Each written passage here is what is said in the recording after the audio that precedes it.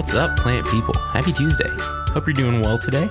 It is Vikram Baliga back for episode 2 of Planthropology. Is anyone surprised? I'm not. I'm maybe a little surprised. I'll be honest, when I launched episode 1, I think we always have those fears of, is anyone going to listen to this? Are people going to hate me? Am I going to get hate mail after episode 1? I didn't. Y'all were great. I've gotten so much support and I really appreciate it. Kyle was great and it was just a perfect way to kick this off. So we're going to jump into episode 2. So as you may remember, some of you, actually exactly 3 of you may remember, we did a giveaway a couple weeks ago for stickers. Who doesn't love stickers? Apparently about 500 of you don't love stickers, but 3 of you really do. So the whole thing you were supposed to do was tag someone in either the Facebook or Instagram post that I shared and ask your plant question, because the deal was that you win a couple of stickers, which I will get to you this week, and I would also answer your plant question at the beginning of this episode. So on Facebook, Victoria asked, how do I reroot a ginger plant that was harvested way too early without getting it rotten? So I think the biggest thing you got to do is let it dry down a little bit. You don't necessarily want to plant a mushy ginger ever. And a lot of times those laminated rhizomes that you get with a ginger plant need to be a little bit drier before they'll regerminate and spread. Now, ginger naturally spreads on its own. And so along that rhizome, there's lots of nodes and lots of points of growth. So you take it out, let it dry a little bit. And then when you're ready to plant it, a lot of places and a lot of resources suggest that you soak it in warm water for like 12 hours before you plant it. That just helps rehydrate that rhizome before it goes in the ground. Now, a rhizome, if you don't know, is an underground modified stem structure out of which shoots and roots both grow. So you will lay it horizontally in a pot. Fill it with a loose soilless potting media, bury it about 2 or 3 inches, and wait. And water sparingly. But wait. It may take months. It may take weeks. But be patient. That's the biggest thing. And then as soon as you get some root development and shoot development, then you can take it and plant out in the landscape, bump it into a bigger pot, and do whatever else you need to do with it. Over on the Instagram, how old am I? Over on Instagram, I also got a couple of questions that I'm going to go ahead and try to answer. So the first one was from Ashton, and she was asking about how do you grow rosemary outdoors in Lubbock, America? We're zone 7, so we get down to an average annual low temperature of about 5 degrees Fahrenheit. And a lot of times they do freeze back, some varieties of rosemary. Now, what you have to find is a truly cold tolerant rosemary. And Ashton, you're on campus. Come by and get a cutting from ours. It looks great. Root it out. Let it get fairly large before you put it out in the landscape. I would, let it get about an appropriate size that you would want to put it in a 1-gallon pot. Plant it out in the landscape soon enough that it has time to root and develop and harden off before winter comes. Also, I would recommend probably watering them pretty sparingly. You're catching on to this theme of don't overwater stuff. We overwater a lot, but they're fairly drought tolerant plants, so no need to overwater. The other question on Instagram came from Richard, whose username is a wandering ecologist, and he asked a really interesting question about the suppression of plant growth under quercus or oak trees, specifically Quercus agrifolia and Quercus lobata. So oak tree leaves contain tons of tannins, which is an acidic compound. That's why if you see oak leaves sitting in a puddle, that puddle looks like it turns brown, like tea, because it's the tannins in tea leaves, which are a lot milder than those found in oak trees, that let you boil your tea leaves and get your delicious morning beverage.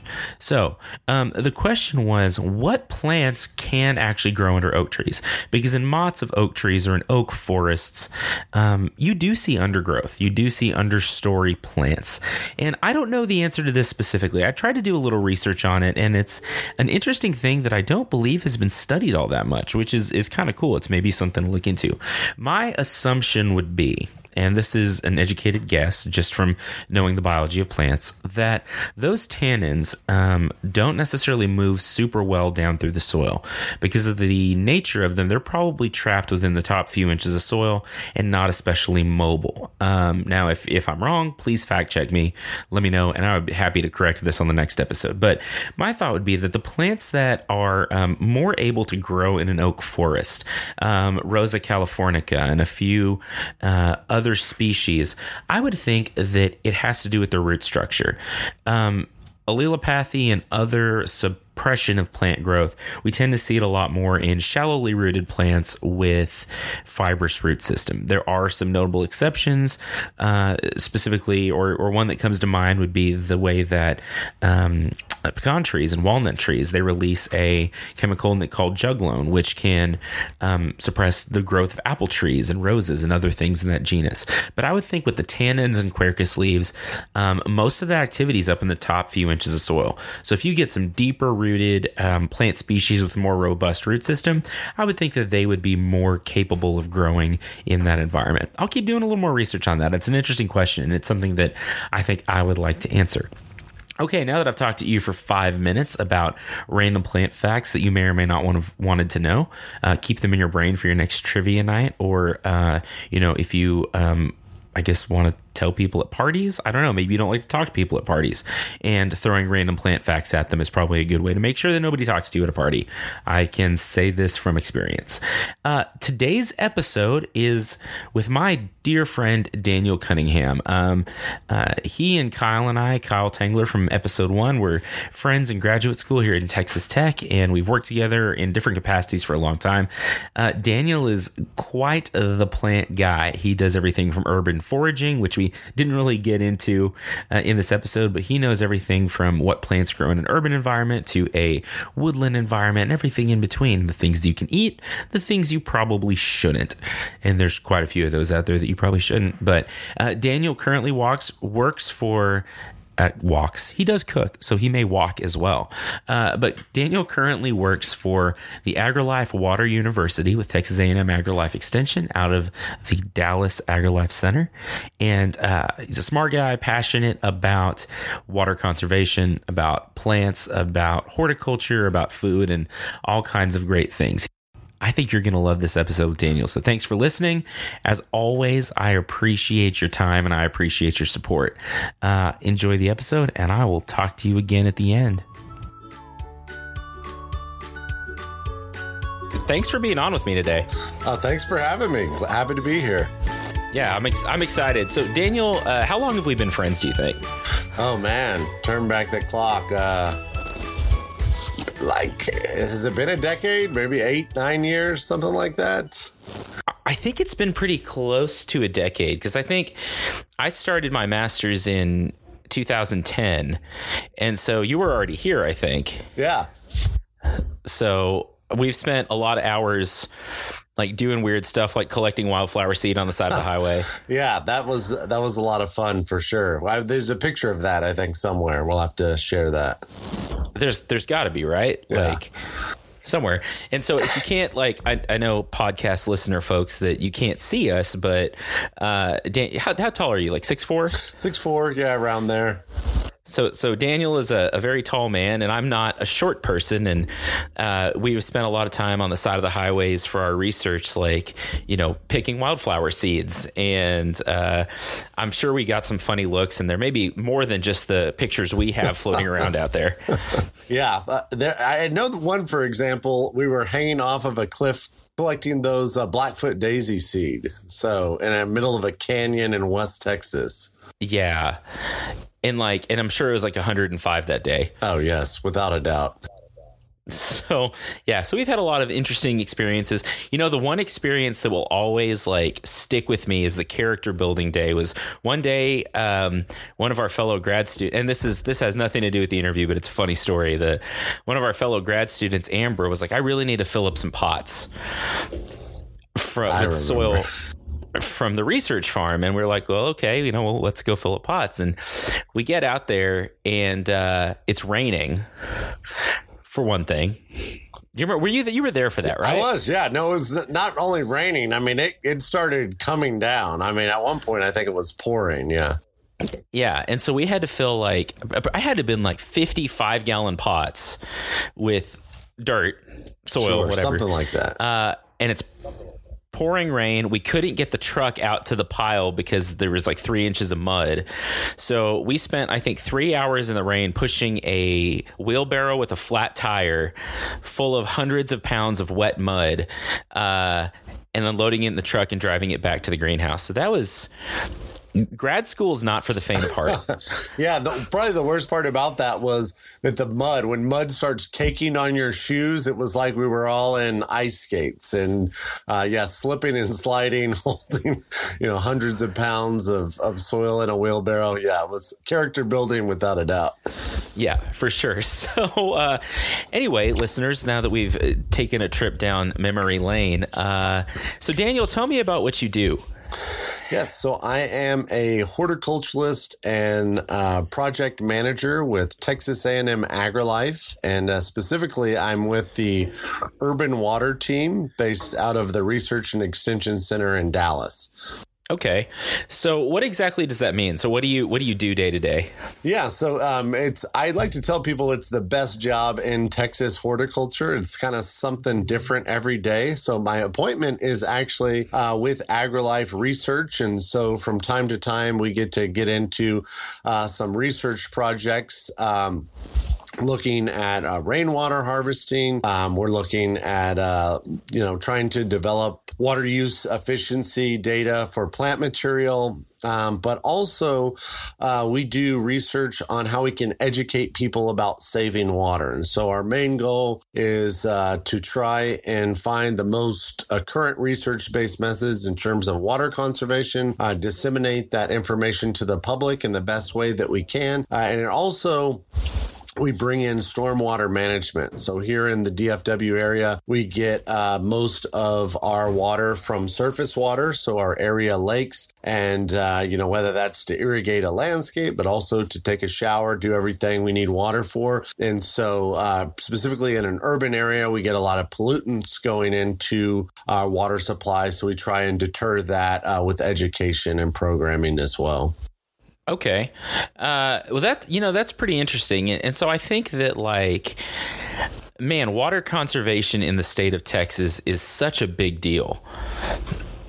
And, and I don't know, I think we think about it a lot up here in Lubbock, where I am, that, gosh, it's dry and it's hot and we're running out of water or whatever.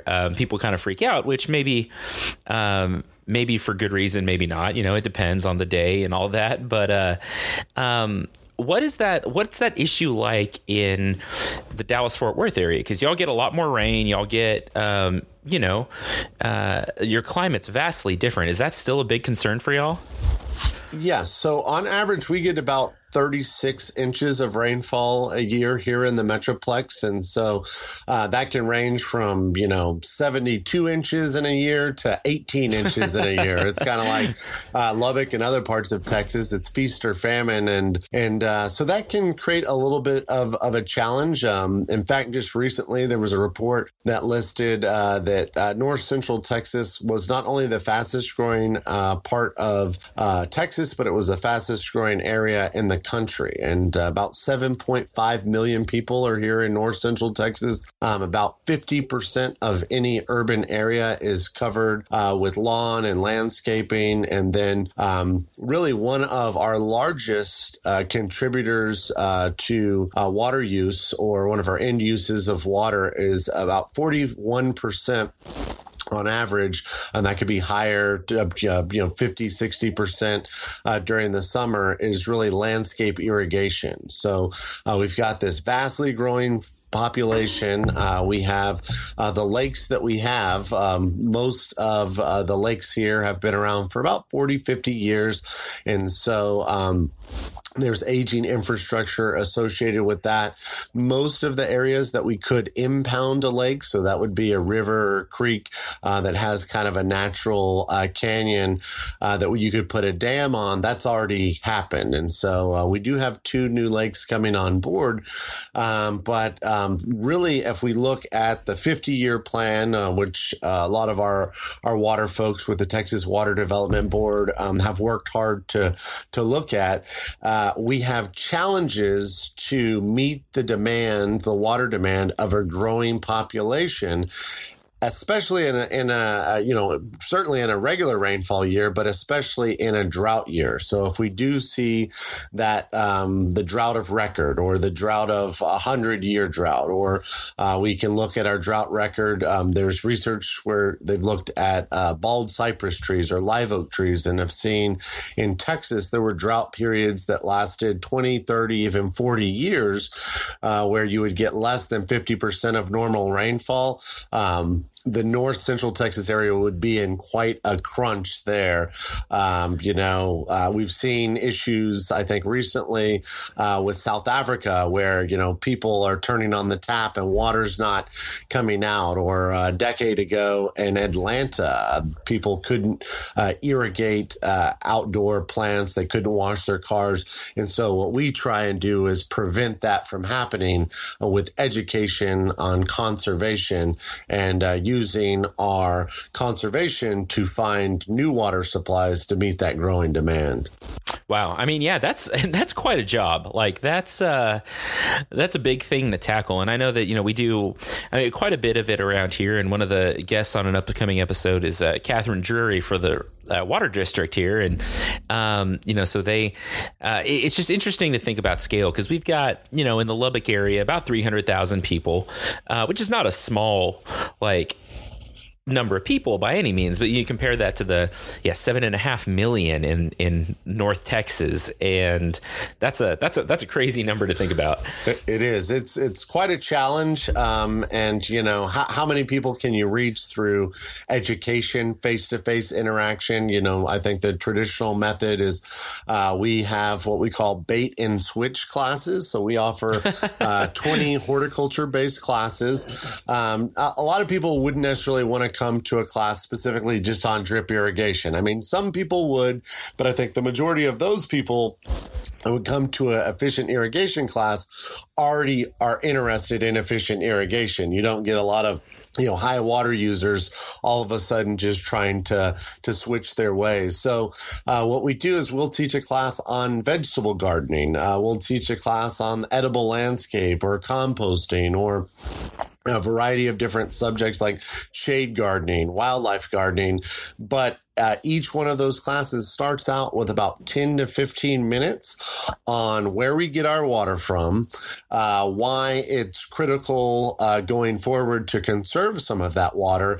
And then, because water is so entwined in each one of those subjects, it really pairs nicely, in terms of vegetables. Many vegetables require more irrigation than some of our native and adaptive plants. So we really kind of dig deeper on how we can conserve water, but also that's going to help people grow, be more productive with their tomato garden if we're composting and mulching, using drip irrigation, all that. So really, we're teaching people how to be productive, and the water thing is just one component of that. Yeah, that's really cool. So, I know you're working in the water world now, but I've always known you as I don't want to call you Daniel the plant guy, but you're kind of Daniel the plant. In fact, your Twitter handle is what? Texas? Yeah, TX Plant Guy. Yeah, all social media at TX Plant Guy. That's right. Yeah, so definitely. I mean, you've got quite a following on Twitter, don't you? Yeah, something, I don't know. Almost 20,000, I think we're pushing for now. Gosh. So I have 9 friends. That's amazing. That's really cool. But so where did your love of, because I know how much you love gardening and nature and plants in general. Where did that start for you? Yeah, so there's kind of two things. I can't remember some of my first memories. I was being with my great grandmother in her vegetable garden that she had in her front yard, and kind of bending over. She had an apron and harvesting tomatoes, and I think I couldn't couldn't quite walk. And so I was either holding on to her, the tomato cages there. And my grandmothers were into gardening too, but I do remember distinctly that we had a neighbor, Diane. And Diane, if you're out there, I want to connect with you. I can't remember her last name, but she lived 2 doors down, and her back fence was non-existent. She had taken that down, and her whole backyard was a vegetable garden. And I remember in that day, this was the 80s. So I think at, 5 years old or however, I would walk down the street and talk to her and just was amazed at the vegetables that she was growing. And she would, pick asparagus or spinach and bring it inside and cook it with a little butter and salt. And I remember it tasted so amazing, better than, the canned, versions of those vegetables that we were eating at home. And pun intended, really, that planted a seed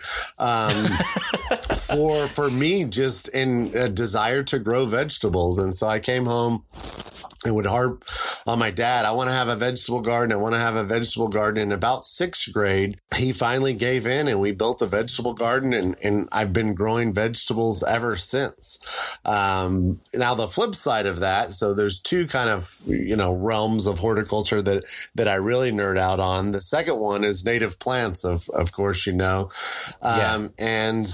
funny enough, I grew up about 2.5 miles from where I work right now at the Research and Extension Center in Dallas. And as a Weebelo, which I guess that was about 3rd or 4th grade, we did a tour of the Research and Extension Center, and Benny Simpson, a horticulturist actually from Texas Tech, and then ended up working for AgriLife later in life.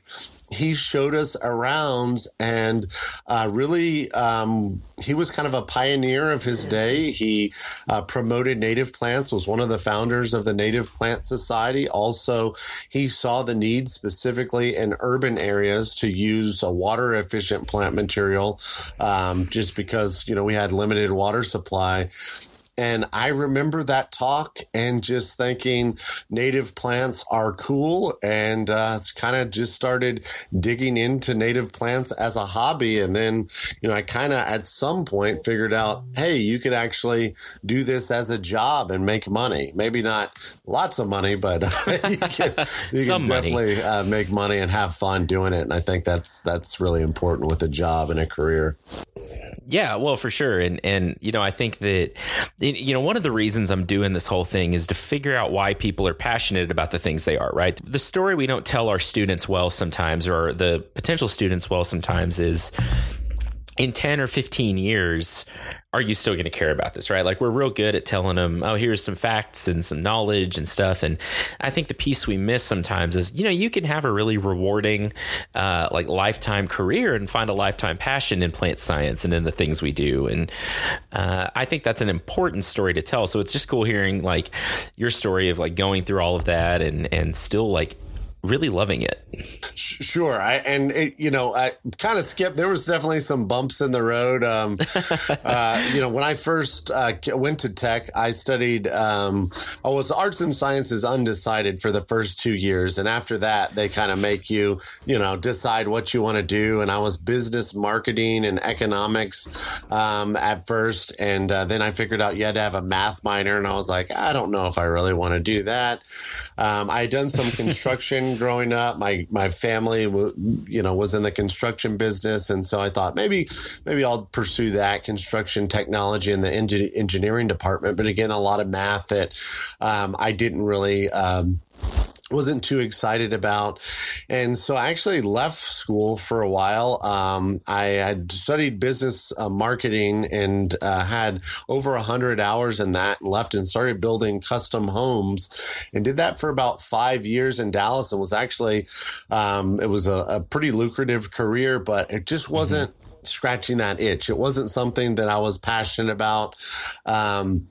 It was just kind of more of a job. And I started doing more research on plants. And, again, at that point, it was more of a hobby. Some of the people I would build houses for at the end, they knew I was into plants. And so on the side, I would build them a vegetable garden or make suggestions on some of the plant materials that they chose in their landscape. And I had my buddy Richard was just like I really think that you should go back to school, finish your degree, and just follow your passion. And there was another gentleman who I was building his house about the same time, and he was had gone to Texas Tech, and funny enough, my boss, the construction company, had also gone to Texas Tech, and they just kept echoing the same thing, and they encouraged me to go back, and I did, and where originally changing my major, I think 4 or 5 times. I had been on scholastic probation. I'm not going to lie, a few times. Was kind of the kid that sat in the back and, didn't know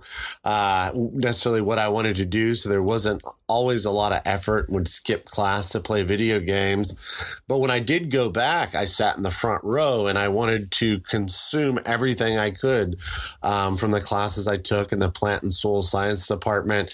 And, went from the kid that was kind of just scraping to get by to, was the kid that ruined the curve for everybody else. And I apologize for that, but just wanted to learn everything I could about plants and to really, pursue my passion. Not only was a lot of fun just learning, and that learning process really never stops, but doing that, actually really getting to apply that in a career, every day is something different. And it is funny, so many times I just look up and I say, they're actually paying me to do stuff that I would probably do for free anyway. Yeah, that's super cool. No, I think that's such an important story for our students and for students in general, that we all hit those bumps in the road, right? Like I started in engineering. I did a year of biomedical engineering at A&M, and same kind of thing. They sent me I got my scholastic probation letter, email, whatever, of like, you have a 1.3. Do you really want to be doing this? And the answer ended up being no, right? Like I wanted to go to med school because both my grandparents on my mom's side are doctors or were doctors. And I realized that's cool enough. I mean, it just wasn't, I don't like blood or calculus. And so like that was a problem. And so, I went to a general studies advisor and was like, I don't know what I'm doing with my life. I'm 19 years old and I'm already like totally lost. Right. And they were like, so what do you enjoy doing? And I was like, well, kind of the same story as yours. Grew up gardening with my grandparents, and they're like, have you thought about horticulture? And so that's kind of how I've never looked back. I really haven't. I have enjoyed really every minute of this journey. It's just such a cool, again, I feel like, and you and I are very similar in a lot of ways, that we get to do a lot of education. I think we're both fairly passionate about teaching people and education, and we get to do that, but then we also get to play with plants, and that's kind of like the best of both worlds. It is. Initially, I got into horticulture, for the passion for plants, but I also thought, this is a job that I can spend time in a greenhouse or out in a field or in a landscape, and I don't really have to interact with people. That's what I thought. And I didn't necessarily know, when at Tech, I taught some of the introduction to horticulture labs in grad school. And when they originally asked me to do that, my mom was a teacher growing up, and I didn't know if I wanted to go down the teaching route. And so when they originally asked me, I turned them down.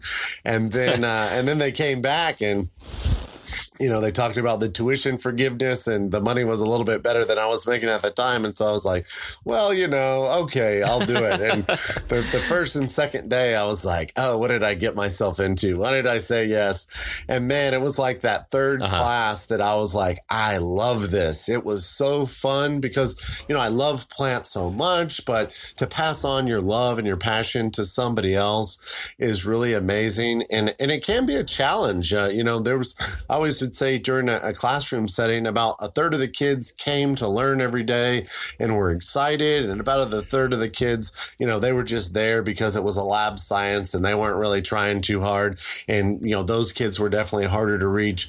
And then the middle third, it was like, I felt like those were the kids that, if you really tried hard to interact with them and you kind of presented the information in a fun way that was fascinating, that you could really get them interested. And so my goal every semester, I think I did it for 7 semesters, was to recruit one of my students from each class into the horticulture department.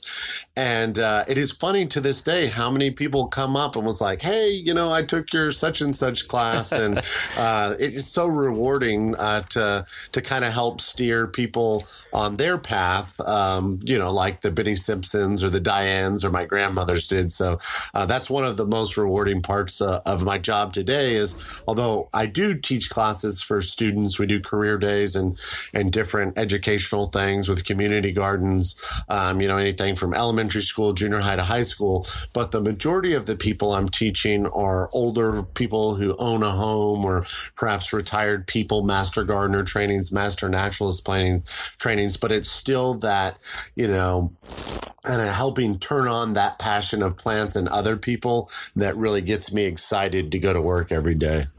That's awesome.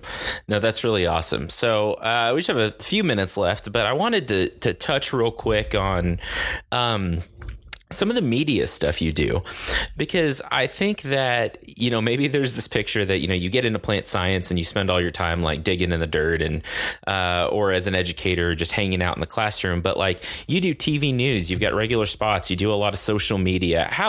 Tell me what that's like in your life. How is that part of your career, and how does that let you get your information out?